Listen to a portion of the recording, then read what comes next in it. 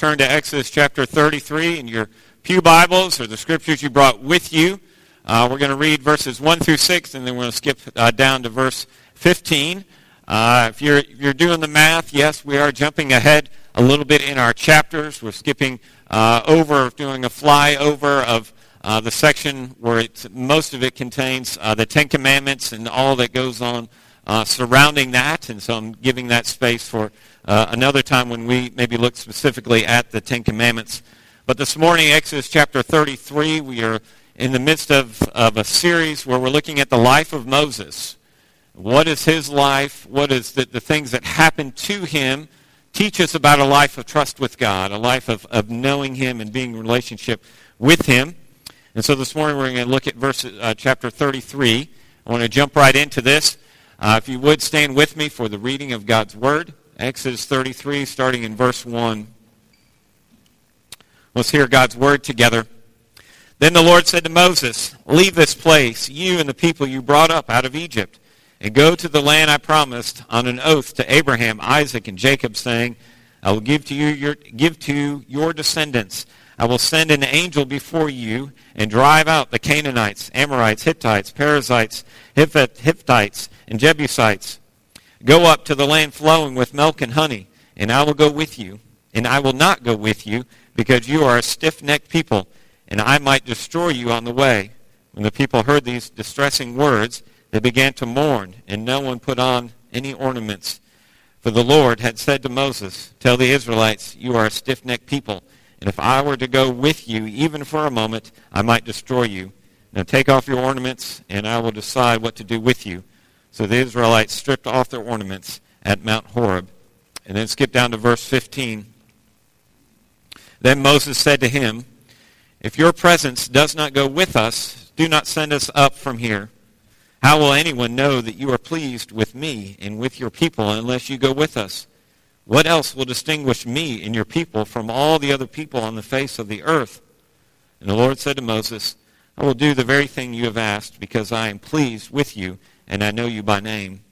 Verse 18, Then Moses said, "Now show me your glory." And the Lord said, "I will cause all my goodness to pass in front of you, and I will proclaim my name, the Lord, in your presence. I will have mercy on whom I will have mercy, and I will have compassion on whom I have compassion. But," he said, "you cannot see my face, for no one may see me and live." Then the Lord said, "There is a place near me where you may stand on a rock. When my glory passes by, I will put you in a cleft in the rock and cover you with my hand until I pass by. Then I will remove my hand, and you will see my back, but my face you must not be seen." This is God's Word. It's absolutely true and given to us in love. Would you pray with me?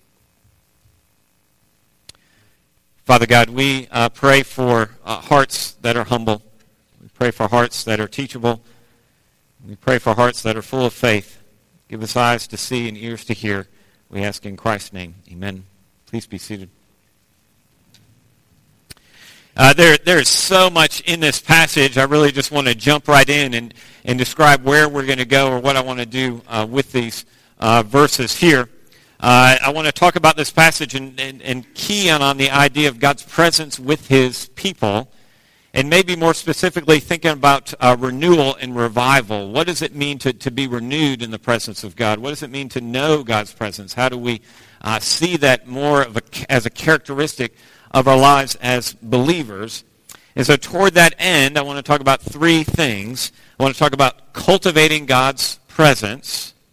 I want to talk about missing God's presence. And then finally, I want to talk about desiring God's presence. So cultivating, missing, and desiring God's presence this morning. So first, cultivating God's presence. In the beginning of Exodus 33, God says to Moses, these people are a stiff-necked people. And maybe our immediate question is, well, why?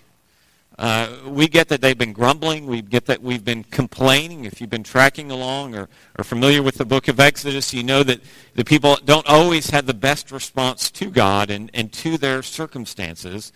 And here God gets more specific and calls them a stiff-necked people. I think one thing that helps fill out why God is labeling them such is to go back and look at what happened in Exodus chapter 32. It's the case or the story of the famous golden calf that they create to be of a divine presence in their life, if you will. The setting is this. Moses is up on the mountain and he's meeting with God. It's where he's getting the Ten Commandments and instructions about building the sanctuary that's to take place there in the wilderness. And Moses is there for not just a couple hours, but according to Exodus 24, he's up there for 40 days. Now think about who Moses is to the people. He's their leader.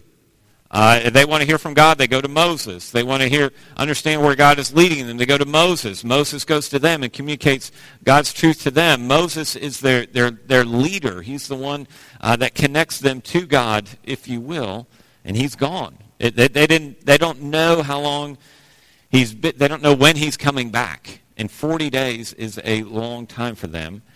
And so maybe they hit the panic button. Certainly they're rebellious in their motives in building this false idol for worship and to lead them and be immersing themselves into. But I think maybe part of the reason they build this idol, they build this golden calf, is because they don't know when Moses is coming back. They don't know if he's coming back at all. They've seen God demonstrate his presence, and it's overwhelming, and they think, well, maybe he's not coming back, or we don't know what's going on, so let's do this. And so they turn to Aaron. And Aaron, we read this in Exodus 32. He says, up, make us God. They say to Aaron, up, make us gods who shall go before us. As for this Moses, the man who brought us up out of the land of Egypt, we don't know what has become of him. So Aaron said to them, take off the rings of gold that are in your ears of your wives, your sons, and your daughters, and bring them to me. And he, Aaron, received the gold from their hand and fashioned it with graving tool and made a golden calf. And they said, these are your gods, O Israel, who brought you up out of the land of Egypt. Now remember the Israelites and what they've experienced about God these past years. God has answered their prayers. God delivers from slavery. God says, okay, let's do that. God says, they say to God, the Egyptians are coming at us. They're attacking us. We're going to die. God says, okay, I'll part the Red Sea. You escape, and he destroys this army of chariots that are pursuing them. God, we have no food to eat. Okay, here's manna. God, we have no water to drink. Okay, here's water from a rock. Time after time after time after time, God provides for them in the midst of their need. And now what? They create this golden calf. If there is a top 10 list of backsliding stories in the Bible, this has to be certainly on that list. It may be a big contender for number one. How in the face of all the ways that God has worked and blessed and shown his power, shown his care, shown his forgiveness of them, shown his grace, could they create and do such a thing? And so the question for us is, what do we learn from this? Well, certainly I think it teaches us that we too are capable of backsliding, if you will. Israelites, they failed to remember who God is. They failed to remember all the things that he'd done for them. And certainly they may go in their mental file cabinet and remember those things, but for whatever reason it lost traction in their hearts and their lives in a functional way, where they felt like they could turn away from that and they had to do something themselves to create something on their own. And we are just as capable of doing the same thing. Some of us here in this room can remember that the moment when you were converted, when you believed the gospel for the first time, and that's a sweet memory to you, but it doesn't take long to forget that and turn our backs on God. Some of you can remember moments in your life where God has answered your prayer. And not just, I need a good parking spot, but like you were desperate for something to really change, needing a wisdom, needing an open door, needing something, and God provided for you. Some of you can remember seasons in your life where you look back and you think, God got me through that. I did not have the strength to endure that, to recover from that, and God brought me through that. And yet, we're prone to backslide. Yet, we're prone to be idle. We're prone to back away from him and move ourselves back from him. The moment we stop paying attention to who God is and what he's doing in our lives is when we begin to move away from him. the moment we fail to remember, the moment we fail to praise, the moment we fail to trust, the moment we fail to recognize, that's the moment when we're beginning to slide away from him and to move away from him. That's the moment when the fire begins to dwindle. In our old house, we had a fire pit. And by fire pit, I mean not so much a pit, but this giant metal bowl that we could put a bunch of logs in and have a fire. And we had this thing set up on our patio outside. And one night we said, okay, it was kind of cold out. It was like sweatshirt cold. And we got out there and we put a bunch of logs in there, and we got some hot dogs on some sticks. And we had some hot dogs. We made some s'mores that night. It was great. That fire kept on going. As long as we put logs in that fire and paid attention to it, it was going to create more and more heat for us. We were good to go. We were enjoying all the benefits of that the more as we kept up the logs in that fire, and that's how we got that heat. But inside our houses, we know that's different. Heat and maintaining heat in our houses is different there. All we have to do is just set the thermostat. And so as long as that thermostat's set on 70 degrees, it's going to give us a room temperature of 70 degrees. We don't have to do anything. We can be idle. We just have to ignore it. We just every once in a while go by there and make sure it's on, and things are good to go. You just kind of coast along with it. So often in our spiritual lives, if we treat our spiritual lives as a thermostat and coast along and we just know that thing is set, then we're going to move away from the Lord. Then you're going to slide away from him. It's going to be easier to not put your faith and trust in him. But when we look at our walk with the Lord as more of a fire pit where we've got to feed it with logs so it keeps burning, so we keep moving, and God keeps moving in our lives, that's when we're going to see ourselves be more active and growing and engaged. And so to walk with the Lord and protect ourselves from backsliding is to know that we can't be idle, but we've got to engage him. We've got to move towards him. Sometimes it looks like praise. Sometimes it looks like reading the Bible. Sometimes it looks like confession. Sometimes it looks like embracing an awkward situation, trusting in his promises in the midst of that. But the more we're throwing those logs in the fire, so to speak, the more we're going to move towards him and know that his grace and reality in our lives. There's something else about God's presence, and that's missing God's presence. And it's the second thing I want to highlight this morning. And it takes place in the beginning of in the first half of chapter 33. In verse 1, we read, "Depart, go up from here, you and the people whom you have brought out from the land of Egypt to the land which I swore to Abraham, Isaac, and Jacob." Okay, Israelites, you're going to the promised lands, in other words. And then in verse 2, "I will send an angel before you."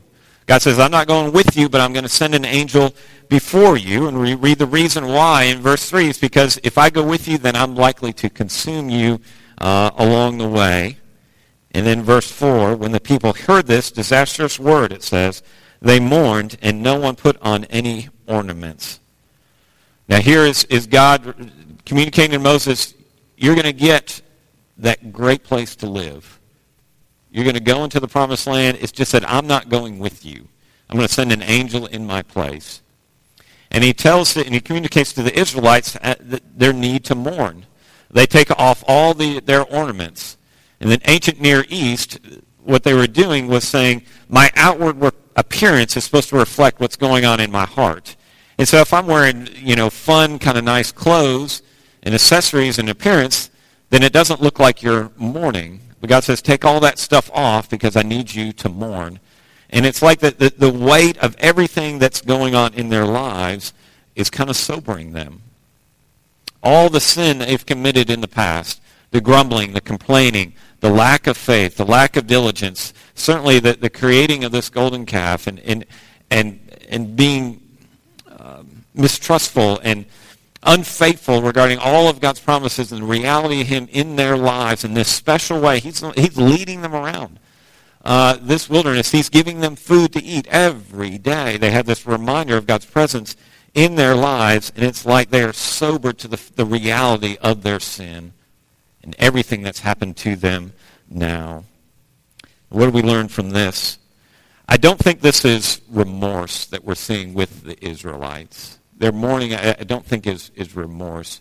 Remorse is when you've been found out or you realize how you've messed up in a certain area, and you say, that was bad, I shouldn't have done that, I regret doing that, and you think, well, these are the consequences because of that mistake, and you just kind of live with it, and you kind of move on, and life just kind of goes from there. But repentance is so much different than that. Repentance in its core says, I've offended God, and I want that relationship back. I've hurt God, I've broken his commandments, I've been disobedient, and I want his presence back in my life. Repentance is certainly confession, but repentance is saying, I'm going to do the things that need to be changed in order to get that relationship back, to get the presence of God back in my life. And that's what the Israelites are feeling. This need for God's presence back in their life. It's like they're hearing that they're going to go to the promised land. They're going to get everything that they may want. They're going to get the gift, in other words. God's going to take them out. He's going to get this land flowing with milk and honey. He's going to get everything that they've promised, has been promised to them, but they're not going to get God. And they mourn over that. In other words, they're saying, it's great that we get all these good things. All this good thing's going to happen to us. But at the end of the day, I want God.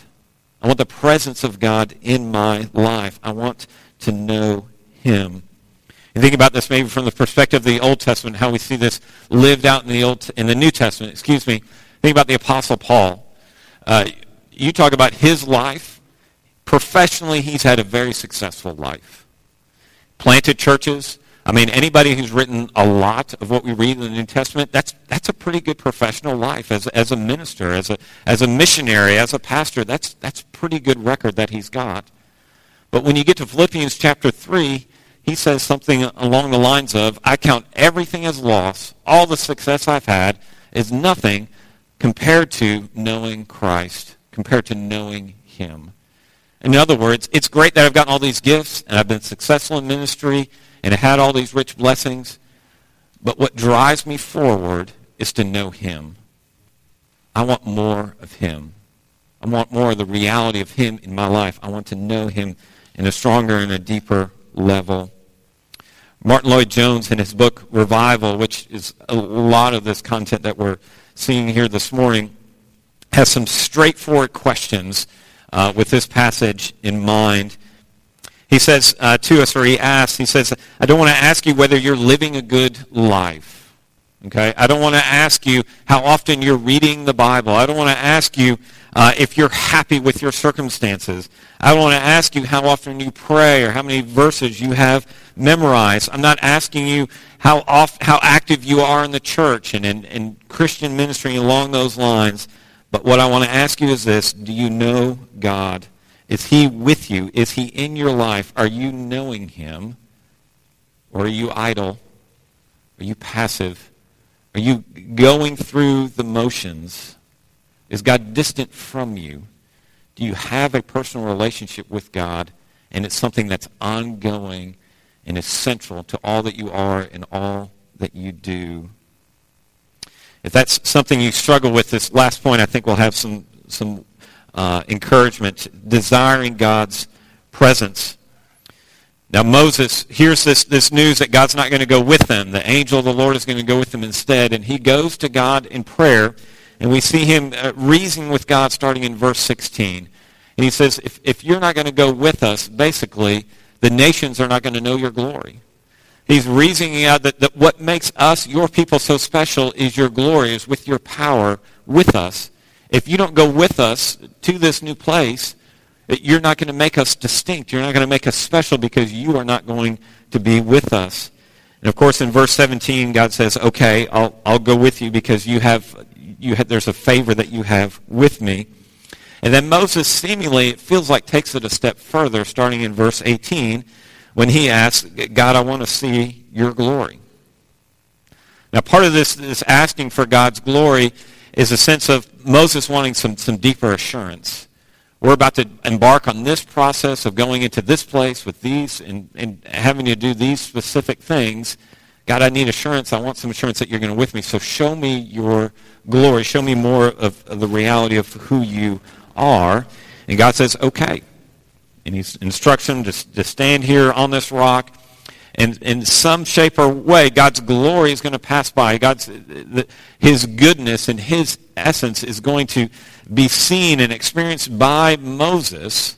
And Moses gets to see what's described in the passage as God's back. Now, Moses experienced some things about God pretty powerfully. The unburning bush, that captured Moses' attention, and he had to hear what was being communicated there. When you're able to rattle off 10 plagues, like Moses did for a period of chapters, that's a pretty big deal in terms of seeing God's presence. The parting of the Red Sea, that's a big deal. All these individual ways, the water from a rock, the manna from heaven, Moses experienced the presence of God, but this, in some shape or some form, is something different. In fact, if you did a survey of the Bible and you look at other individuals who have had this experience of God, where they've seen God in a way that is not maybe normally evident in the life of all of his all other believers, you think about Abraham, you think about Jacob, you think about Job at the end of the book of Job. You think about Isaiah, the holy, holy, holy are you, and he just feels condemned in that moment of seeing God. You think about Peter, you think about Paul, you think about John. There's this list that we have of individuals that have experienced God and seen his glory, so to speak, in some shape or form. But I want to read to you an example of somebody that's not in the Bible, that's been used by God mightily in his experience of God. It comes from Jonathan Edwards, who was a pastor theologian in the 1800s, and this is what he writes in one of his works. It's like feels like a journal entry in his spiritual life. It goes like this: Once I rode out into the woods for my health in 1737 to walk for divine contemplation and prayer. I had a view that for me was extraordinary of the glory of the Son of God as mediator between God and man, and his wonderful, great, full, pure, sweet grace and love, and meek and gentle condescension. This grace that appeared so calm and sweet appeared also great above the heavens. The person of Christ appeared excellent, with an excellency great enough to swallow up all thought and conception, which continued, as near as I can judge, about an hour, which kept me the greater part of that time in a flood of tears and weeping aloud. And then Edwards goes on to say this: to trust him, to look upon him, to serve and to follow him, and to be perfectly sanctified and made pure with a divine and heavenly purity, I have several other times had views very much of the same nature, and which have had the same effect.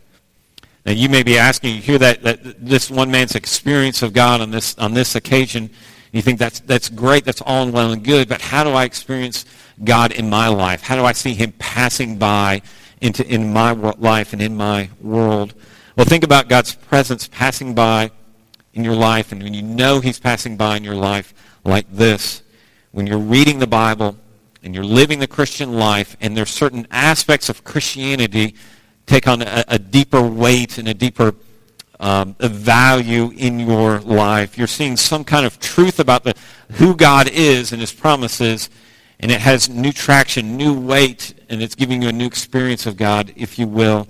For example, you know his wisdom is passing by when your worry melts away.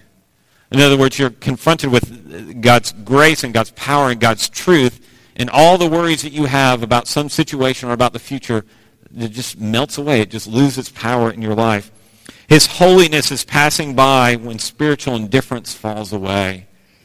His holiness in the sense of you're seeing his greatness, his beauty, his power, his majesty, and all of the things that would, the idleness, the distance that you feel, the dullness, it just melts away because he's just so captivating.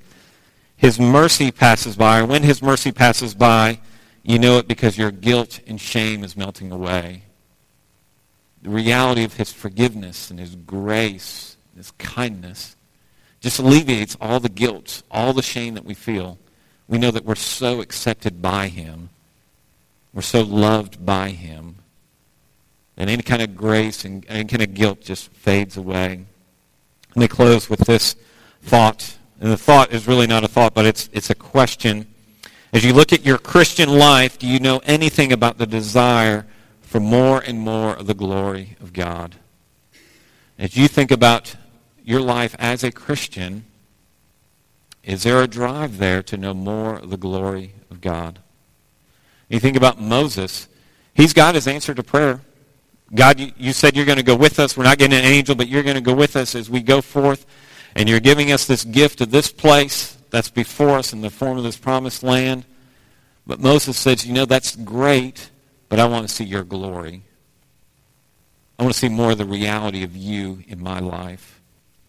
One of the biggest dangers, I think, for us as believers is to think that we can be idle. Is to think that we can be passive. I put my faith and trust in Christ. I believe the Bible. I'm plugged into a church somehow. And I can just coast. I'm just waiting for heaven. Just waiting for that reality to come my way. And the moment we start believing that is the moment we start moving back from God and moving away from him. Because it's not how the Scriptures talk about a life of trust and walk with God.